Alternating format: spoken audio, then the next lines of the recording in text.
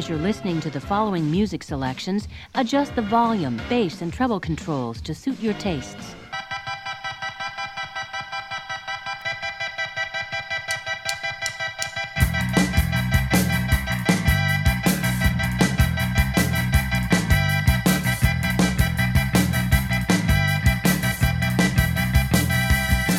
On today's episode of Android's Dungeon, JJB, JAR in the studio. Are you aware that there's some sort of E-cubed event going on? No, I'm not. Don't know what's going on about that. Maybe we'll find out. Forgotten Realms, what we've been playing recently. D&D info. Info about diving and ducks. Diving and ducks. Stay tuned.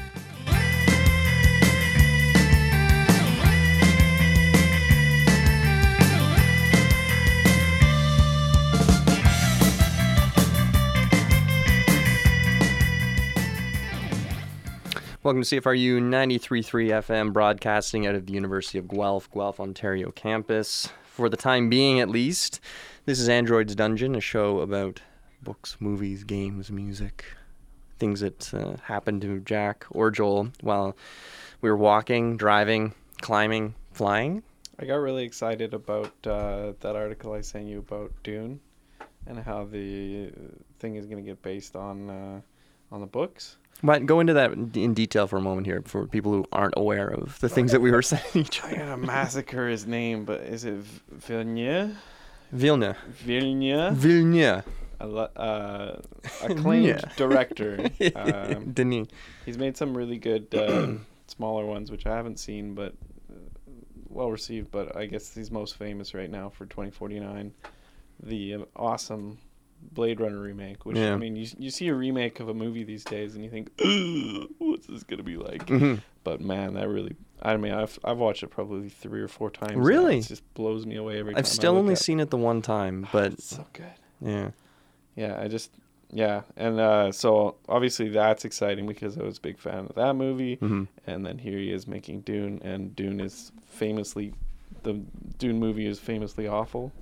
Is what most people say. It's one of those movies that I think, when it came out, it did not do well because I think they were chasing the Star Wars vibe at that point, and they brought in David Lynch to do it. And today, if you had said David Lynch is going to do a Dune movie, I'd be like, oh my God, yes, yes. But at the time, maybe people were just some kid. He was. I think David Lynch apparently, not to go too far off rails here, because I could talk about Lynch all day long, is that he apparently, George Lucas tried to get him to direct one of the Star Wars movies. And there's a story where George Lucas picked him up in like a Lamborghini, and they were driving in the desert, took him to Skywalker Ranch, and then they went and got dinner or something, and he said, David, you should direct Star Wars. And David was like, I don't think I can do that, George. I don't know, something along those lines. Do you think it's possible? Love to be a fly on the wall and see what really happened. But anyway, back to Villeneuve, and he's making it's out in 2020. 2020 is shaping up to be a pretty good year. Oh yeah. Some games we'll talk about in a minute, but I got really excited about the announcement that he was basing the movie directly off the books. Yeah. And it occurred to me that I'd never read Dune, so I bought the Dune trilogy. Interesting, you picked up the trilogy. Yeah, so I bought the trilogy, except there's a 4th one, right? So is that the one written by his son? Yeah, I think so. Yeah. So we can skip that one. Maybe I'll end up reading it. But anyway, excited to read Dune, and I'll probably continue on with the other 2 as long as the first one isn't bad, and I'm sure it's not. Mm-hmm. And then go from that. I'll probably finish around the time when this... well, we'll see. I think you're going to chew through a lot of summer. Yeah, there's some time here. Dune is famous for, in my opinion, for being one of those... I haven't read much contemporary sci-fi. Maybe it's because nobody's recommended it. There's so much out there, and I just get overwhelmed. So as a kid growing up, I'd always get like recommended basic or like certain classics, and you just kind of branch out from that direction. Like I still remember the first time somebody said, "Oh, you should read this book called Ender's Game." I was like, "Oh, what's this about?" And it's like, "Well, you like video games, don't you?" It's, okay, here we go. And you're reading this book. It's, oh, this is pretty cool. And then you read the sequels that stink, and you branch off into the other worlds. And I have an uncle who's for the Dead. Yeah, I don't even remember anything about it, to be honest. Some pigs that turned into trees, and What?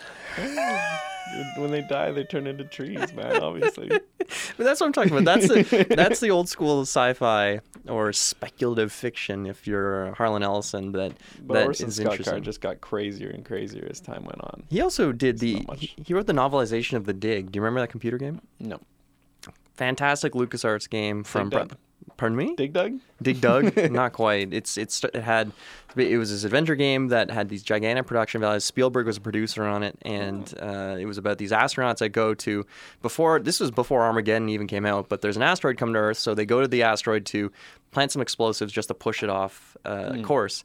And when they get up there and they plant the explosives, they notice that when they blow off chunks, there's this strange cavern that goes inside, and then they get in there. It turns out the asteroid is actually an alien ship, and when they go in, it activates them and takes them to this alien world. Ooh. And so one of them is one's a journalist, one's the astronaut meathead voiced by Robert Patrick, the T-1000, and the third is a German scientist. And it's a brilliant game.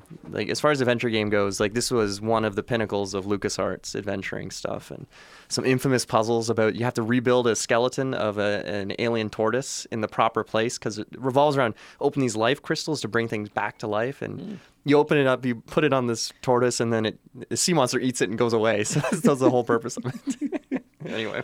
What the heck? I'm sure it made sense at the time. Oh, it's flawless. But anyway, back to Dune. Yeah. Science fiction in general. Yeah, sorry. Have you read Dune? I've read half of it.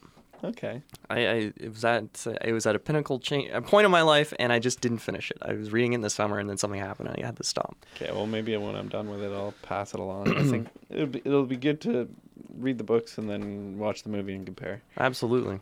I don't know if it counts as hard sci-fi. I'm just looking up the title, because hard science fiction is a category of science fiction characterized by concern for scientific accuracy and logic. I don't know if Dune would be absurd or obsessed with scientific accuracy, but for me, I usually put hard SF under sort of this umbrella of the world is it's all working properly. There's tons of world building, and stuff happens for a reason. It's not just like magic and go on from there. And I think one of the things that I know about Dune, even though I haven't read it myself, is that it was the groundwork. A lot of things have been built off of the Dune universe, especially Dune the video game, followed by Command and Conquer, and RTS as a genre. Yeah, Dune is built off of Dune. So wouldn't have existed without Westwood Studios. Got to thank them for that. We wouldn't have StarCraft. Yeah, well, because they made, for people who don't know, Dune came out, I forget what year it came out, but it was, I don't think it was the first RTS, but it's the first modern interpretation of an RTS as far as you're concerned. And if you look at it, and Dune 2 is when things, like, that's the game. It's whatever. Dune 2 is when, boom, we've got our game. You have Westwood Studios who went on to do Command and Conquer, like Joel just said. Meanwhile, you have this little company called Blizzard, who's not known for stealing ideas whatsoever. Don't look at these orcs. Don't look at these humans. Don't look at Warhammer too closely. And then they just basically, the games look identical, almost identical. But obviously, Warcraft is the bigger one now. Yeah, I mean, to be fair, a friend of mine, maybe we'll get him on the show someday because he's got a lot of interesting things to say. But a friend of ours, Sean, at work, told me that he recently, like a week or two ago, reloaded the original Dune and started playing it a little bit. And he just said, "Oh man, is it bad?" I don't know. Bad is harsh. It's just, I think we've been spoiled so much by people saying, "Why are we doing this?" and fixing it, but I don't know. There's something very quaint about it, in my opinion. It's one of those things that doesn't age well. Like, he loved it as a child. You know? Yeah, there you go. Come back to it. It's like, okay, the nostalgia effect was a little strong on this one. Man, I don't know. Maybe nostalgia will play a place in some of the stuff we're going to talk about in a little bit here. But yeah, I don't know if you can pick them up legally anymore. I'm pretty sure. I don't know if GOG.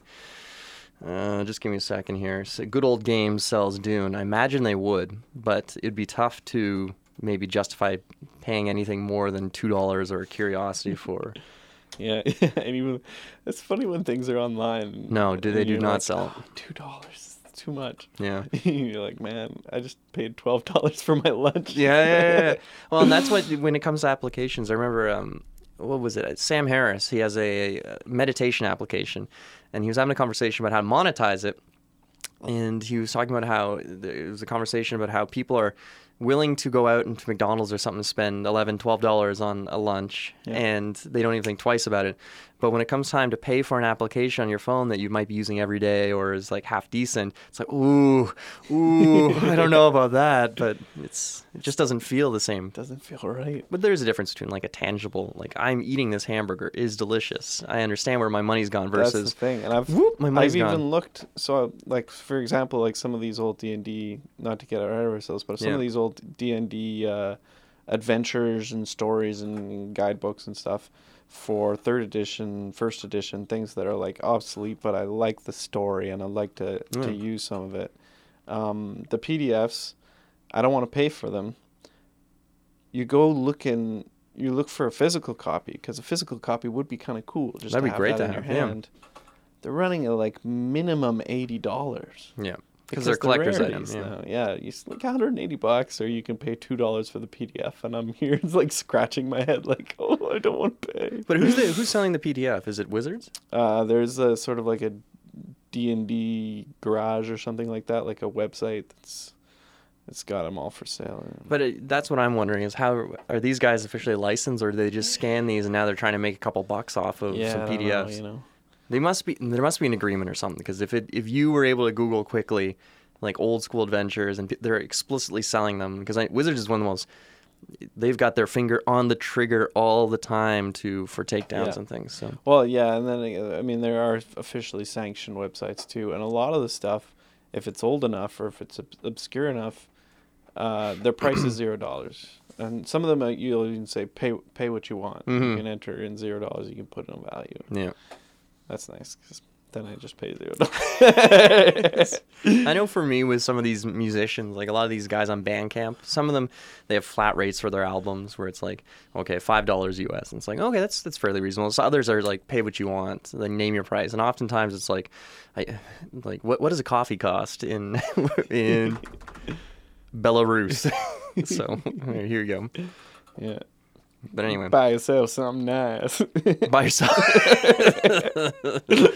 All right, so we're already spoiling some of the stuff we're going to talk about, but let's do the formal introduction to our show, which is typically asking the question after. You can check us out on Twitter, AD Radio CFRU. You can check us on Instagram at Androids Dungeon CFRU. And if you want to email us, it's androidsdungeon@cfru.ca until the station shuts down and that email address disappears forever. But it's already forwarding to my Gmail account, so not a big deal. Joel, what have you been playing recently? Oh, not a whole lot. Mm-hmm. Yeah. Harry and I got in a game of DC at lunch.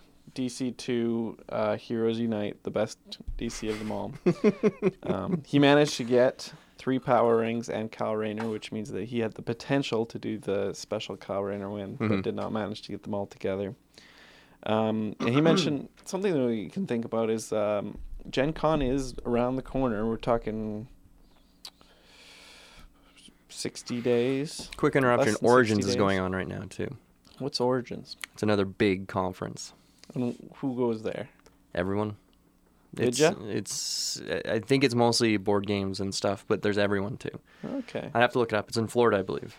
So we got Origins in Florida, and obviously this weekend we got E3 going on. Big deal for Vidya. And we got a lot of announcements to talk about there. But DC has a couple things coming out. They have a co-op coming out at Gen Con, and then... Sorry, it's in Columbus, excuse me. Columbus. And it's a gaming convention, so board games primarily. Nice. Well, fly me out. I'll be the the reporter on scene. Speaking of reporter on scene, we do have a reporter on scene at E3 right now that you might remember from last year's E3 coverage, which is Alex, and hopefully he'll be able to come on the show next week. Yeah, we'll get him on to have a chat about after the show. Yeah, he can pretend he's there again. What do you mean? He was there last time. But there's 2 things coming out at Gen Con for DC and Cryptozoic. One is a co-op game, which I'm indifferent about more or less. And then there's a new DC, which is Ninja Batman. And Harry and I are pretending that we're training because we're actually going to be in the release tournament for it.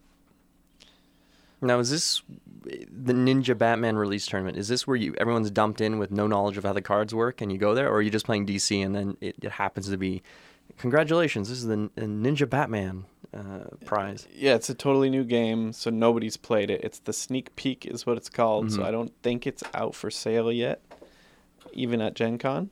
I think it's probably going to get released probably around November. Usually they do one in the third quarter, which Gen Con is a little bit early for that. So we'll be playing it. We'll be new to the cards, but we'll be probably familiar with most of the concepts. So us playing at lunch today, it's basically we're just practicing. You're training. Yeah. Just like Batman in. Hard at work. It was lunchtime. Nobody can get upset about that. Kayla popped by and said, "It's a shame that you guys have to waste such a beautiful day on such a bad game." Oh! Shots What's fired. the matter for you? Unbelievable. So I told her she was jealous because she doesn't have any better games. What have you been playing lately? I was up at the cottage on the weekend, and I brought up 4 games, and I got to play one of them. Ambitious. Well, it was that Kayla's parents came up on, and this is not a strike against them at all. It's just Kayla's parents came up on Saturday, and right at the time when we'd probably, same time on Friday, we'd been playing Concordia, we'd probably be playing something at that time. So it's not gonna probably bust out some of those games with when you have guests around. That'd be rude. Yeah. So anyway, we got to play Concordia. Concordia Venus, which is the more recently released, I don't even want to call it expansion, I'll just say iteration of Concordia. And what it is, and then we've talked about a little bit on the show, but it is a standalone game of Concordia with a couple of changes and the ability to play 2-player teams and to work together to play Concordia. I've yet to play it on teams. The idea of teams wasn't the reason why I wanted it in the first place. It was just more that I've always wanted a copy of Concordia because I think it's, spoiler alert, I think it's a fantastic game. Yeah. And this one just happened to come with, it has 4 maps in it, the ability to play team play if you feel like it, and it's I don't know. If I'm going to get one version, I'll get this one. So anyway, we got to play it, and I had a blast. It was very fun. And every time I play the game, I feel like I get a little bit better. Yeah. And I get a little bit more knowledge in what I'm doing. But in general, it still feels like I'm just flailing and kind of I'm going to grab cards that I can afford and then move on from there. It's such a big sea of potential that you never really know what's optimal. Well, I think this was the first time it kind of hit me that in this one, and the way the game scales an interesting way, that you cut off parts of the map, at least the one that they recommend. And if you haven't played it before, the Concordia is all about building houses in different sections of the Mediterranean, and you have this deck of cards or hand of cards in your hand that each have a different ability on it, and you play one of these on your turn, and you do that ability. Some of them are move your people and then build a new house. Some of them are trade the goods you've acquired, and you've got this little board in front of you that you hold them in, so you're limited. And what you're doing is you're playing these cards and you're trying to buy more cards from this market row, and the cards get more expensive as you go down the row, and they're less expensive typically at the end. Sometimes the costs are crazy still even on the end, but I'm not going to get into that too much. And it's almost like a quasi deck builder because you're getting these cards, and they're going to your discard pile, and you can only get them back when you play the Tribune, and then you get all your cards back in your hand, but it's a turn you didn't get to do something, so you're trying to time it right because you get a lot of money too the more cards you've got in your discard pile. Yeah. And in order to build these houses, you need to have, you always need bricks, but then you need a type of the good that you're trying to build in that city. And in order to get that stuff, you need to have traded these goods. And it's just turning this whirlwind of buying and selling and activating areas. Because if you have a house in these regions and somebody plays something called I want to say the Prefect. Is that what it is? Prefect, yeah. The Prefect. Everyone who has a house in that region gets to get things, and whoever played the Prefect gets to get a bonus good from there. And there's a little section here, and the game's kind of complicated, but once you get a feel for it, it's lightning fast. It's very quick. Yeah. Although sometimes the decisions can be a little painful for, do I go over here? What card do I play right now? What do I think my opponent's going to do on this turn? And it's so anyway, I found this game for one of the first times. I actually was upset when Kayla bought one of the cards from the row because it was like, oh man, that's going to cost me a bunch of points. And I thought I had her handily. But then when it came down for the scoring at the end of the game, where you add up all these cards and they all trigger different bonuses too, that it's like she's starting to these points are disappearing, the sweat's starting to bead, and I'm like, oh no, I thought I had this. But I eventually the only reason I beat her is because I grabbed one more card, I think, from the line than she got. And then I ended the game. So I got the 7-point bonus from it. 7 points. So you were 6 points behind, 1 point up in the end. More or less. It was so close that it was basically one card. It was kind of going to swing the game depending on which way it went. So I'm not saying I'm great at the game, but I'm saying I had a good time. And for once, I felt like I wasn't just flailing wildly, because I got killed the first time we played, and it was just, oh no, this is so bad. Not the game, just like my performance was just. One of the nice things about the hand is it really railroads you. So Jack's kind of described all the actions that are possible, but it is really linear in what you do. It's just kind of the order in which you do it, and then also how you do it. Mm-hmm. Basically, there's a very set order of affairs. You start with a bunch of stuff and no territories, and you need to go out and spend that stuff on getting territories. Once you have territories, you need to tax those territories. So that's where you use your prefect. Yeah. You tax those territories, they give you goods, but you don't have any money, so you can't do anything with it. So then you have to take those goods to the market and sell them. Yeah. You're going to sell some, and you're going to buy some other ones so you can build more things, probably bricks, because you always need bricks. Yeah.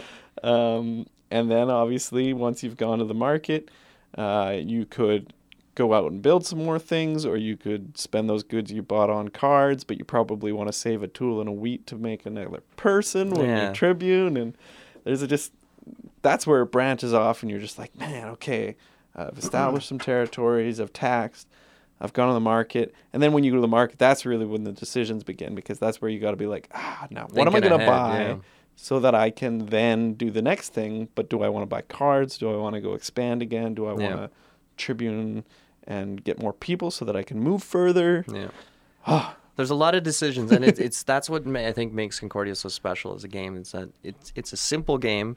It's going to scare people. I think if you put Concordia down on a table, I would argue that if you consider yourself semi-adept at board games, you're going to have no problem with it. But if you're going to dump this on newbies or people who think Catan is like what they're accustomed to, you might have a bit of a learning curve ahead of you. But in general, and also because the board looks weird too, it's perfectly functional. Like, especially like Joel was saying earlier today with when we were talking, is that Venus adds these, and I'm not sure if it's every board, but I'm pretty sure it is. In base Concordia, they do this thing where, so we were talking about activating these regions to tax them. In base game, you have to look up the name of the region, and I think it is the background color matches it, but it's a little you have to kind of squint a little bit to kind of figure out where it is. Whereas with Venus, they've got a miniature map and lines pointing to each of the regions, so you know exactly where you want to activate things. So.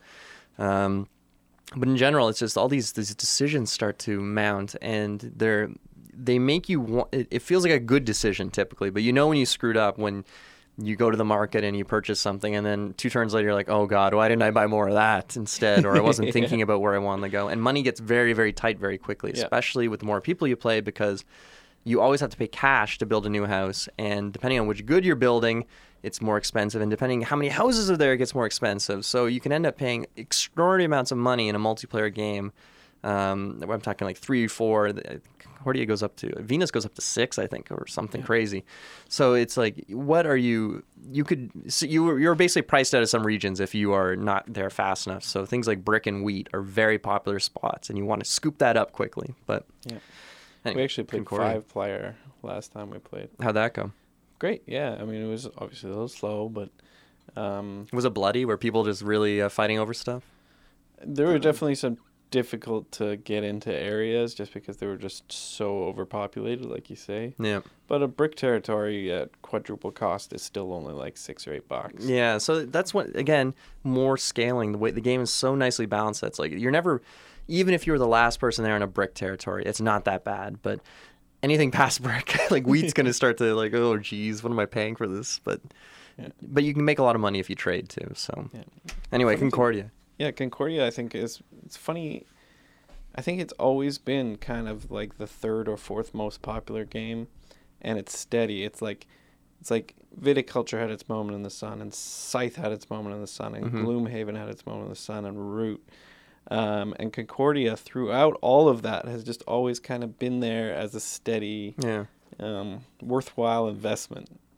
I think I definitely put it up there, and I always forget about it too. But if people were gonna say, like, I don't know if I'd put in, like, if you could only own 10 games, these are the 10 games you should own. But it would be a tough choice to exclude it from the list, because it is so, like, the replayability is up there too, because you mix up the goods and the regions. So I don't think you would ever. It would take a lot for you to play the exact same game for the tiles to come up the same way. And same with the cards from the market. And even though it doesn't look accessible, it surprisingly is. Yeah. Like, people like Mark that don't always like heavy games want to play it again. It's simple. Yeah. Like, that's it. Like, I think it looks scary. It's not even the scariest. It's a believe dry me. Euro-looking game. And it is a dry game. Let's be honest here. It's not. If you're looking for pulse pounding action, you are not going to find it trading in the Mediterranean with Concordia. But there's no cute icons. Were you the one that was saying there was some kind of color thing in Concordia where, like, the brick looks exactly like? Yeah. So Venus has this baffling design decision where everything about the game is great except for one thing, because they've got these lovely wooden meeples, and wine and brick are basically like one. Like, if you've got a paint swatch, you've moved down 2 or something. If it's in the light, you can see the difference. If you're playing in low light, you're going to be, like it happened when we were playing, even in the shade under the umbrella, where it's like the bricks and the wine start to get mixed up a bit, because they you instinctively go to put, when you're moving the meeples around, you just put it with the color, right? But it's so strange. Whereas in the normal or the base game of Concordia, like the wine is bright red, and I think it's the opposite way. The wine is a darker red, and the bricks are very red. Yeah. Something along there. Very distinctive in their differences. Not this one. Very, very strange decision. You've been looking at some paint swatches lately, have you? Yeah, 1 or 2. Honestly, not that many. Is it good? Yeah, good. I like it. What do you think of this, Jag? Oh, it's pretty good. Pretty good, I guess. So, and I will say this. So, aside from Concordia, because I don't want to drone on too much about that, even though we both love the game, I wanted to talk about, because I keep forgetting to bring it up, which is, it's an old school, it's a new retro shooter that came out, and it's called Dusk. And it's been out for a little bit, and there are a bunch of good videos on it out there. You can check out, there's a good YouTuber called Civi11. He has a good series on that, and this guy he's fun to listen to, because he grew up, he made his bones playing Blood and Duke and Doom and the rest of that stuff, so that's his background. And Dusk is a game that is basically, I'd say it's a mix between Blood, Doom, Heretic, and Redneck Rampage, and it's and Quake. And you play this unnamed sort of explorer that's been nicknamed the Dusk Guy. And what happens is, the story is that a bunch of people were in this town, and they were digging this mine out, when all of a sudden they discovered something very evil in there. So the government closed off the town completely. And Dusk Guy is greedy, and he goes in looking for archaeological artifacts, and he ends up being captured by a cult of hillbillies and hooked up on a meat hook in a basement somewhere, and guys are approaching with chainsaws, but you break down, and your melee weapons are these sickles, and you just slice and dice, and you're chopping people up and picking up guns, and it's very fast, and it's lovely. Old school design in that levels are built for you to. They're not a linear. You're moving from corridor to corridor, or these arenas where, like the new Doom, where you move into a spot, then all of a sudden a bunch of monsters spawn. You have to fight them off, then move to the next spot. Whereas this game is like there's a full-on level you're going through, and everything's designed around that. And the architecture is gorgeous. Beautiful, creative, low poly visuals where it's all about making use of the simple palette and very simple geometric shapes, just like old school Quake. And there's 3 episodes for it, and the sound design is top notch. The game is actually scary, and it's a marvel. It's great that they managed to accurately recapture the magic of the mid to late 90s shooter in a modern setting, and it plays lovely, like technically, I mean. So I'd recommend picking up Dusk if you are looking for that sort of experience. Have you been playing it? I played it. I finished it recently, so that's why I wanted to bring it up. Because how long was it? The whole game? Yeah. if you are insanely good at it, you can probably blast through it in like 3 hours or something. If you're there are some parts which are trickier and you want to get secrets and things, so you're going to take some time out of it. So you'll get your money's worth, believe me. And maybe like I'm sure has the summer sale already happened on Steam? Don't know. Anyway, so pick it up on sale if you're on the fence, or maybe acquire it in a different way and just try it and figure it out. It's not a major studio, is it? No, it's independent. And the music is incredible too. And the last thing, I don't want to spoil anything, but if you do play it and you get to the end, you'll hear a very familiar voice, which was, if you know the genre that you're playing, any bit, you'll be like, it's so nice to hear. It's bringing me back. So anyway, try Dusk and let me know what you think if you're at all interested in the first-person retro shooter first-person that stays away from the god-awful arena nonsense that people are popularizing. From there, should we jump to EA, Xbox, Ubisoft, Bethesda, Nintendo, and why don't we all the big money makers? Why don't we do music, and we'll come back and we're going to discuss what your favorite people who make Bing Bing Wahoo machines were up to for a little bit. Wahoo, wahoo.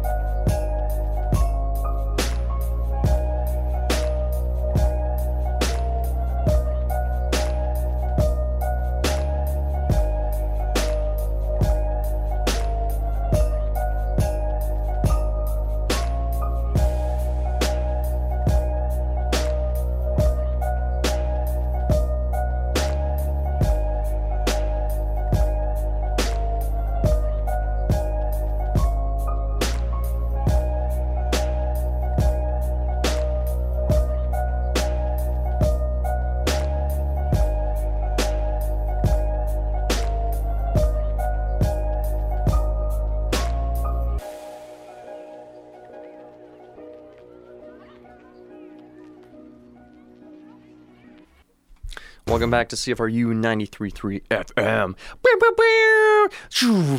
The number one station. What was that? I liked it. But who knows? What you just heard was what I imagine it sounds like if you are a young, I'm going to say 20-something female traveling Japan on the bullet train. You have your headphones on, and you're looking out the window, and you're watching villages and mountains somehow zip by. Oh, that sounds lovely. It does, doesn't it, Joel? Why aren't we in Japan? Why aren't we 20-something women in Japan? We'd be big in Japan. Literally. That's a great song.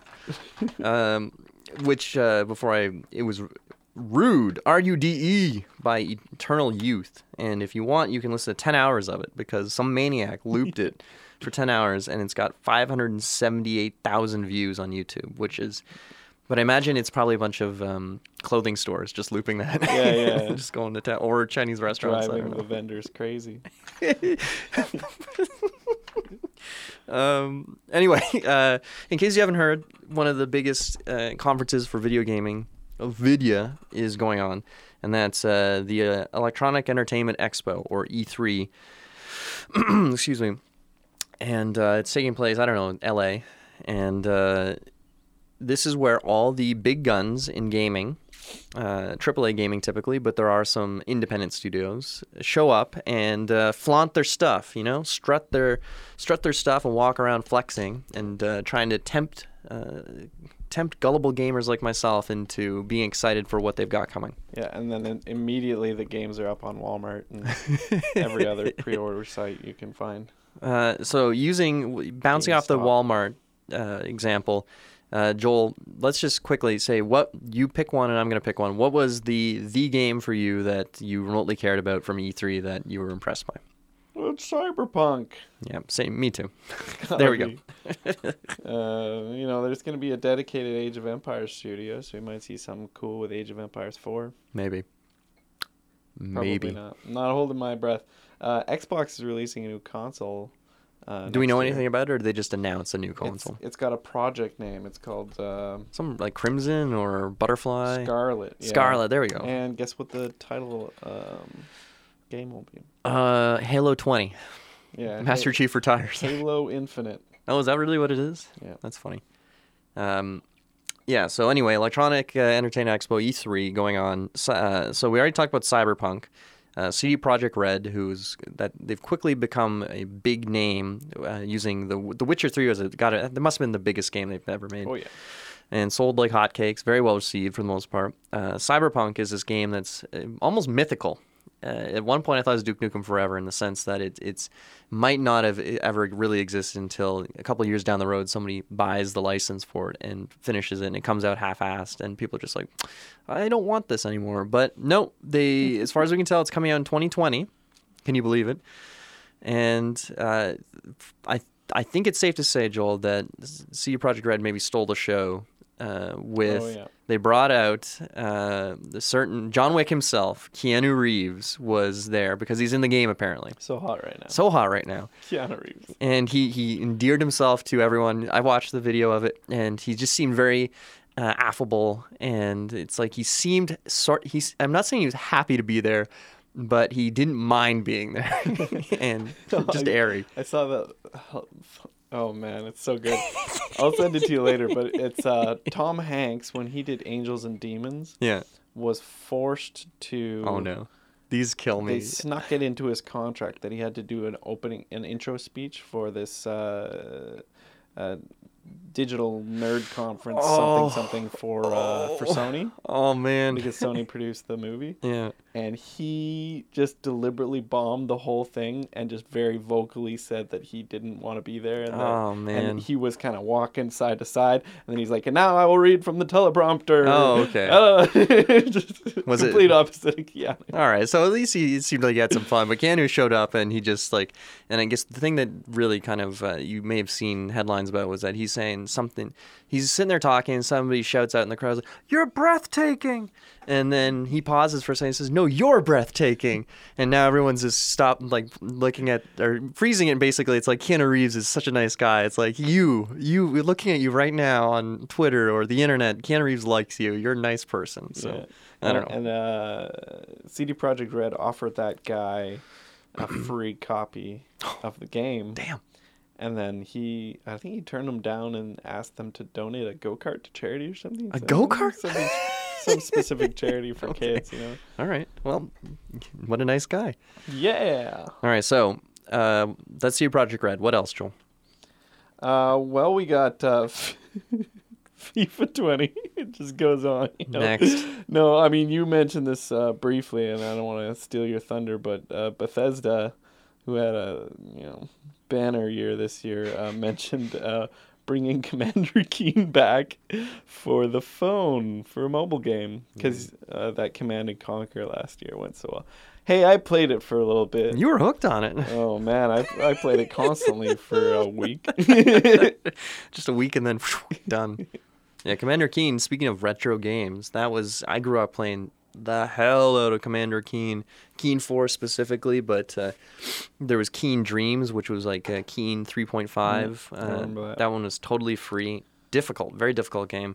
And then you had the original trilogy, which are very difficult, but those games were legendary because they were the best attempt at the time. Because you have to remember, computers stunk for a long time for games. That's why Nintendo got so big and Sega and these guys, because their games were fun. Yep. And you didn't have to fiddle around with stuff, and they were side scrollers. And I'm pretty sure Commander Keen it was mostly designed by John Carmack of Doom and the rest of those games fame to try and recreate what made Nintendo so popular, which is the side-scrolling, the parallax effect, and trying to recreate it. Keen more or less succeeds with that, but Trying to be the console exactly feel. Wasn't just recreate it. Leisure Suit Larry. All these adventure games and hardcore RPGs and stuff that made people like Myst? there was What did you say? Myst? Myst? No, that was anyway. A little bit later. All right, so dug up Commander Keen and put him on the phone. Great. It's just like most of these announcements aren't even games. It's like 100 new platforms coming out. Google Stadia was we did a little feature on Google Stadia, but there's a ton more details about it now. But it's like what was it? We now know the size of the coffin Stadia will be buried in. We know how many people will not buy Stadia. Yeah, Xbox is coming out with they have their own subscription service, obviously Xbox Gold, but Ubisoft is going to have their own subscription service. It's like, hey, well, if you want to pay $20 a month or $15 a month to 20 different companies, you might have a couple good games in your collection. Well, it's like, are we seeing it's almost like civilization in that you build up these cities and then everything's great for a bit and then they all come crashing down and then you have to learn your lessons and rebuild them. It's like we're seeing this with Netflix and digital streaming. Netflix succeeded because all of a sudden all your content was more or less in one place and everyone enjoyed it. But now you're seeing this balkanizing of all these different services and you got Disney doing its own thing, you got Hulu, you got blah, blah, blah. Now it's like, oh, now you've recreated the cable network. Great. Now we're doing this with Steam. Steam's the big beast, and I'm not trying to say they don't deserve to be dethroned, but now they're trying to knock them off with Epic Store. You're trying to pull people to Origin and Uplay and Stadia and all these things. And as soon as the exclusives show up, that's when things are going to be a huge problem. Yeah. All these Play Store exclusives now are killing. Which ones? You just mentioned it. The Play. Oh, Epic. Epic, yeah. Yeah. So Epic Store. Joel mentioned while we were during the musical break talking about Shenmue, and Shenmue 3 was a Kickstarter game as far as I'm aware, and they pulled an old switcheroo on them, and now it's an Epic Store exclusive. And people who don't want to use the Epic Store are understandably upset about being funneled into this service. And typically what happens with a lot of these Kickstarters is that you get the option of, do you want a Steam key or do you want some of these other servers like a GOG or, God forbid, one of the weirder side ones, or do you want just a straight up download, like the DRM free option? And a lot of people, that's a big deal for them. I'll usually take a Steam key because it's convenient, even though I know in the back of my head there's this voice saying, don't do it, don't take the Steam key. Well, Xbox is... obviously new console coming out next year. There's no need for our physical. They're going to do it anyway. Just they feel like people value having that in their hands, being able to have the product. obviously GameStop would go out of business pretty quick. Well, When was the last time you went into a GameStop? for a reason, or and not because I was waiting for something. It just kills the time. Well, if you, I don't know, Joel, you're into stocks. I don't know if you're aware, but GameStop's stock has been kind of imploding recently. Blockbuster style. It's close to Blockbuster, and a lot of people are saying good riddance because, and I didn't agree with this reasoning because they were saying the secondary game market kills publishers, and I said, hold on a second, what about secondary music stores and libraries and things? That's not an argument as far as I'm concerned. Maybe it's worse with video games that I'm aware of than some of these other industries, but I think it was more about maybe on the more macro level, the business was parasitical with the video game companies. I don't know enough about it. I'd love to get somebody to tell me why, but yeah, GameStop is toast. It's not going to be around. Which, I mean, even if physical content is still a thing, you don't need a brick and mortar store anymore. I mean, if you're buying the game, you're probably getting a key, like you say, and you can also probably just get it shipped directly to you. This is a weird thing that I don't know how you feel about this, Joel, but for me, buying a game on Steam, I feel less. It used to be a while ago. Like if you had talked to me 10 years ago, I said, no, give me the physical copy always, and I'll do whatever I want with it. Now I don't feel so bad about doing it with Steam. For like something like a PS4 game or an Xbox game, I want that physical copy. And maybe it's because I have less trust in those guys. I don't know what it is. Well, I mean, I never bought one, but yeah, I get the feeling. Like that was one of my main deterrents when I considered buying a Switch. Just like like everyone else, every other game is gonna be $75. It's expensive, very expensive. Or you get a computer and and then all the games are free. Yes, all the games that are affordable. The final thing I wanted to say before we jump into your list was obviously Sony skipped E3 this year. Yeah, which is interesting. But just to preempt everybody else, they dropped that Death Stranding trailer. So it's basically they'd gone to E3 before E3. So it was pretty smart. Some cash. Yeah, why? And I could swear there's someone else big that didn't show up too. Maybe I'm just mixing up. But quickly just run through Breath of the Wild 2 announced. I didn't play the first one. I don't care about it, but I'm sure someone's interested in this. Looks a little darker. I'm surprised he called it Breath of the Wild 2 and not like another name, because Zelda usually does like Zelda something, but I don't know, marketing. Final Fantasy VII Remake, they showed some of that stuff. Again, I don't care about Final Fantasy, so maybe you were really excited. It looks pretty, I guess. They've changed the battle system up, though. It's not turn-based that I'm aware of it. I think it's more action, kind of closer to the recent Final Fantasy game. 14 or... Yeah, 14, 15, 27, who knows. I'm trying to think of other big ones. They showed actual gameplay of Vampire Bloodlines, which looked a little bland, but there's still a lot of time for them to kind of turn into something. I'll still play it, but I might not like it. Banjo-Kazooie, Jack. In Smash? Yeah. Yeah, see, Joel's reaction to that is basically how I feel. It's like, oh, well, that's nice. I will say, I think the top three people or the top three games at E3 was Keanu Reeves, this lovely woman Nakamura, who is the designer on Evil Within of Monsters, and now she has her own game called Ghostwire. She was very affable, again, smiled, had this little dance or something she did upstage. And there was a dog on stage at Ubisoft's press conference. That was, you can't beat that. He was a good boy. So those were the goodest boy. So those three people won. I don't know if you're catching it from our half-hearted attempt to cover E3, but Jack and I aren't very big into video games, and we do like video games. I love video games. For some reason, AAA titles and consoles just don't hit it for us. Well, there's nothing super crazy there. And there's like they announced Elden Ring, which is the From Software George R.R. Martin partnering, which is like, I'm intrigued, but there's no gameplay. There's nothing for it. So it's like, talk to me when you can see something. Yeah. Same with Cyberpunk. I was a little disappointed that there's still no gameplay footage. I'm just waiting for... I want you to show me what the game actually is, as opposed to these pre-rendered cutscenes that are just like... That's true, yeah, good point. So nobody was playing it there? Not that I'm aware of. Now, they did play the Bloodlines, and So apparently it was embarrassing. So. They got just under a year to finish the game. April 20th. April 20th? Is that really when the release? April 16th. Okay. April 16th, 2020. We'll see.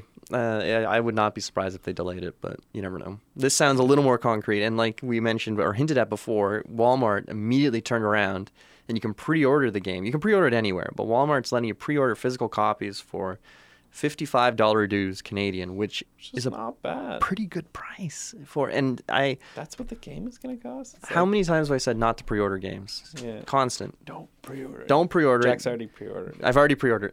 No, it's not true. Never be true. But I'm saying if you're one of those people that you know you're going to buy this game, might as well pre-order it now and save some cash. Well, we pre-order board games. When was the last time I pre? Oh, with Kickstarter. Kickstarter. Yeah. No, I am an investor, Joel. Yeah, I'm an investor. There's a lot of things being said without actually being said. Yeah. All right. Enough about E3. That's boring. Let's move on to Forgotten Realms. And Sure. Joel, what is Forgotten Realms? Dungeons and Dragons is so hot right now. Is it? It's blown up. There are tens of thousands of people watching Critical Role every week. Crazy. And there are probably 6 or 7, picking up on about at least 6 really popular podcasts and channels of just people watching people and people listening to people playing D&D. And you're one of those people, Joel. I am, yeah. And yeah, well, like what's drawing me is I'm trying to learn how to be a better DM, right? I'm trying to become a DM that's established in a way that I could just pick up any party and at least make a half decent adventure out of it. Mm-hmm. And part of that is I think you're asking a lot of questions lately about how does the game work, Yeah. or the functions. How do you deal with this kind of scenario? Are you finding those questions somewhere online before you ask me and Mark? No, they're just coming to my head because it's no secret. I want to DM at some point. So I've been building in my head sort of these worlds, and I'm trying to think of like when the types of interactions that it would occur, and I'm thinking of like, it's never really hit me how these mechanics actually work as far as D&D is concerned. So I'll type in an answer or type something into Google and I'll get like, I don't know about these answers. So I'll just ask Joel and Mark because they know way more about it than I do. Yeah, and obviously, what you've discovered is there's never a hard and fast rule. I mean, there's what did Mark call raw? There's the raw answer, which is rules as written. Oh, is that it? I thought it was just like him being funny. I didn't know it was a raw. Yeah, so raw is if you're a by the book DM. There is a correct answer, and then there's the way that a lot of people do it, which is it usually varies a lot. Mm-hmm. So to answer your question, Forgotten Realms was sort of this expansion to D&D that people were writing a decent amount of time ago and then kind of re-implementing in D&D 3. Is it called E3? 3E? 3, yeah. Okay. 3rd edition. And then kind of there's like hints of it in 5, but for the most part it's old stuff that was kind of like guess what? There's more to the world than Faerun, right? So what Faerun is the continent that everybody, like for the most part, 90% of people are playing D&D on, which is this country. It's like, think about it as Westeros in Game of Thrones or something. It's like everything's happening here, but just in case you were curious, Daenerys and all these other things that don't end up mattering are on the other side of the water, right? Bravos, really cool city, by the way. I really like Bravos. It took a lot of effort to make Bravos boring, but the series found a way. They did it. Good for them. Volantis and all these other cool places on the east. Those exist in D&D because they were written in the 70s and reiterated in the 90s and early 2000s. Mm-hmm. And you can still go find that content. It's, like I said, it's kind of hard to find. The PDFs and the older versions are now really expensive, or you'll have to do a lot of work digging to find them. A lot of it has been abandoned because I think they kind of try to focus on like other realms and stuff. So we're on the prime material plane, Jack. Do you know what that is? Vaguely, I understand. There's several planes, or there are infinite planes. Tons of planes. Yeah. But anyway, There's like like the hell kind of planes, and there's the shadow plane, and there's the underdark, and everything like that. Prime material plane is basically Earth. Here's Earth. Here's Middle Earth, maybe in Lord of the Rings. And the rule for that place and a couple other places is gods aren't allowed to be there. The super god, whatever his name is, I can't remember, Aeon or something. They're blocked from blocks them from going to the prime material plane. So instead, they influence it in funky ways by giving people magic and blah, blah, blah. And in return, get worshippers, followers, and the followers are what give the gods power. Forgotten Realms doesn't really fit with that because it's like, hey, what if we made Mexico? What if we made Asia? What if we made... What if we made Mexico? All this other crazy stuff. Well, Forgotten Realms Canada. It doesn't work with our let's make some super dragons and go kill them. So...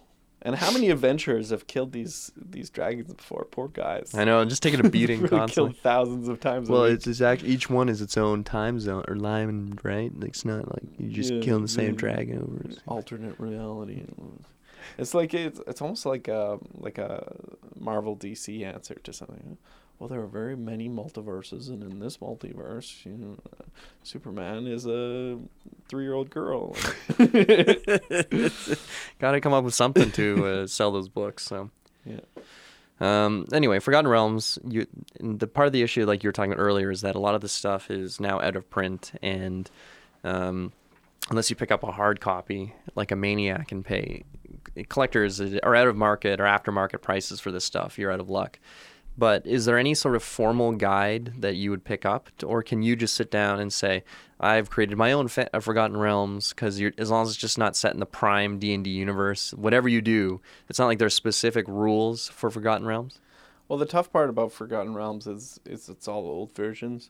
And if you're playing 5e, none of it works. As far as like, here's the character's stats, or here's your villain and here's his stats, or you can actually you can be these races, right? You could be a cat person if you want. It's there. Why don't they work? Khajiit. It just doesn't work in 5e because the stats are off. But you could probably do some kind of translation work. Well, that's what I was going to say. Couldn't you just try to finagle it so it's like, well, it's not a 1-to-1, but I'm going to boost it. Like, here's your strength bonus as opposed to... You're kind of just making it up. Yeah. In which case, you're probably just cloning a current 5e class and then... giving the flavor text, which is basically the only reason you're getting Forgotten Realms in the first place, is for the story, for the plot, for the ideas about adventures, and for, let's say, for example, Flag walks into a bar and asks a guy that's arrived from a boat from one of these faraway realms a few questions about where he's from and what it's like, instead of just improvising on the spot. Good old DM Joel has something concrete something in his written head because he read a PDF. All right, I get it. So helps you like actually build a better world, or I don't know, more fleshed out adventure, as opposed to just like, it's good here, thank you for asking. Sunny. Lots of trees. Would you recommend someone like who? Because obviously, like you mentioned, D&D is so hot right now, but is there any reason somebody would want Forgotten Realms aside from, like, why would somebody even seek this stuff out, aside from the reasons you were just mentioning of, like, trying to flesh out their worlds? Well, the appeal for me is that it's new and it's different, you could discover something that, like, you've probably heard, well, depends on how much you've played, but you've probably heard a lot of the central characters and cities and ideas, Waterdeep, areas of big dragons, I don't know, Innis and what was the Storm King's Thunder, Tormund, Giant Spain, whatever. Maybe that's Game of Thrones. Game of Thrones guy. But, close enough. Yeah. You know everything, so maybe you want to try something different. Right? So sure, mix it up. Explore. Well, I think D&D is going to become a more common theme, I think, on the show, because next week, I think, is it Mark's final campaign next week? Oh yeah, he's wrapping it up. So hopefully we can get him on the show to have like the debriefing on his campaign. And Joel's campaign is going to be starting up, what, in September? Yeah, September 8th. Yeah, so unless there's we want to bump it up, but I think let's enjoy the summer instead. yeah, there's gonna be some D&D in the future. So hope you like it because you're not getting away from us, assuming the station's still here. But anyway, I'm Jack. And I'm Joel. Thanks for listening. Support CFRU. Get some sun. It's nice outside. Bye.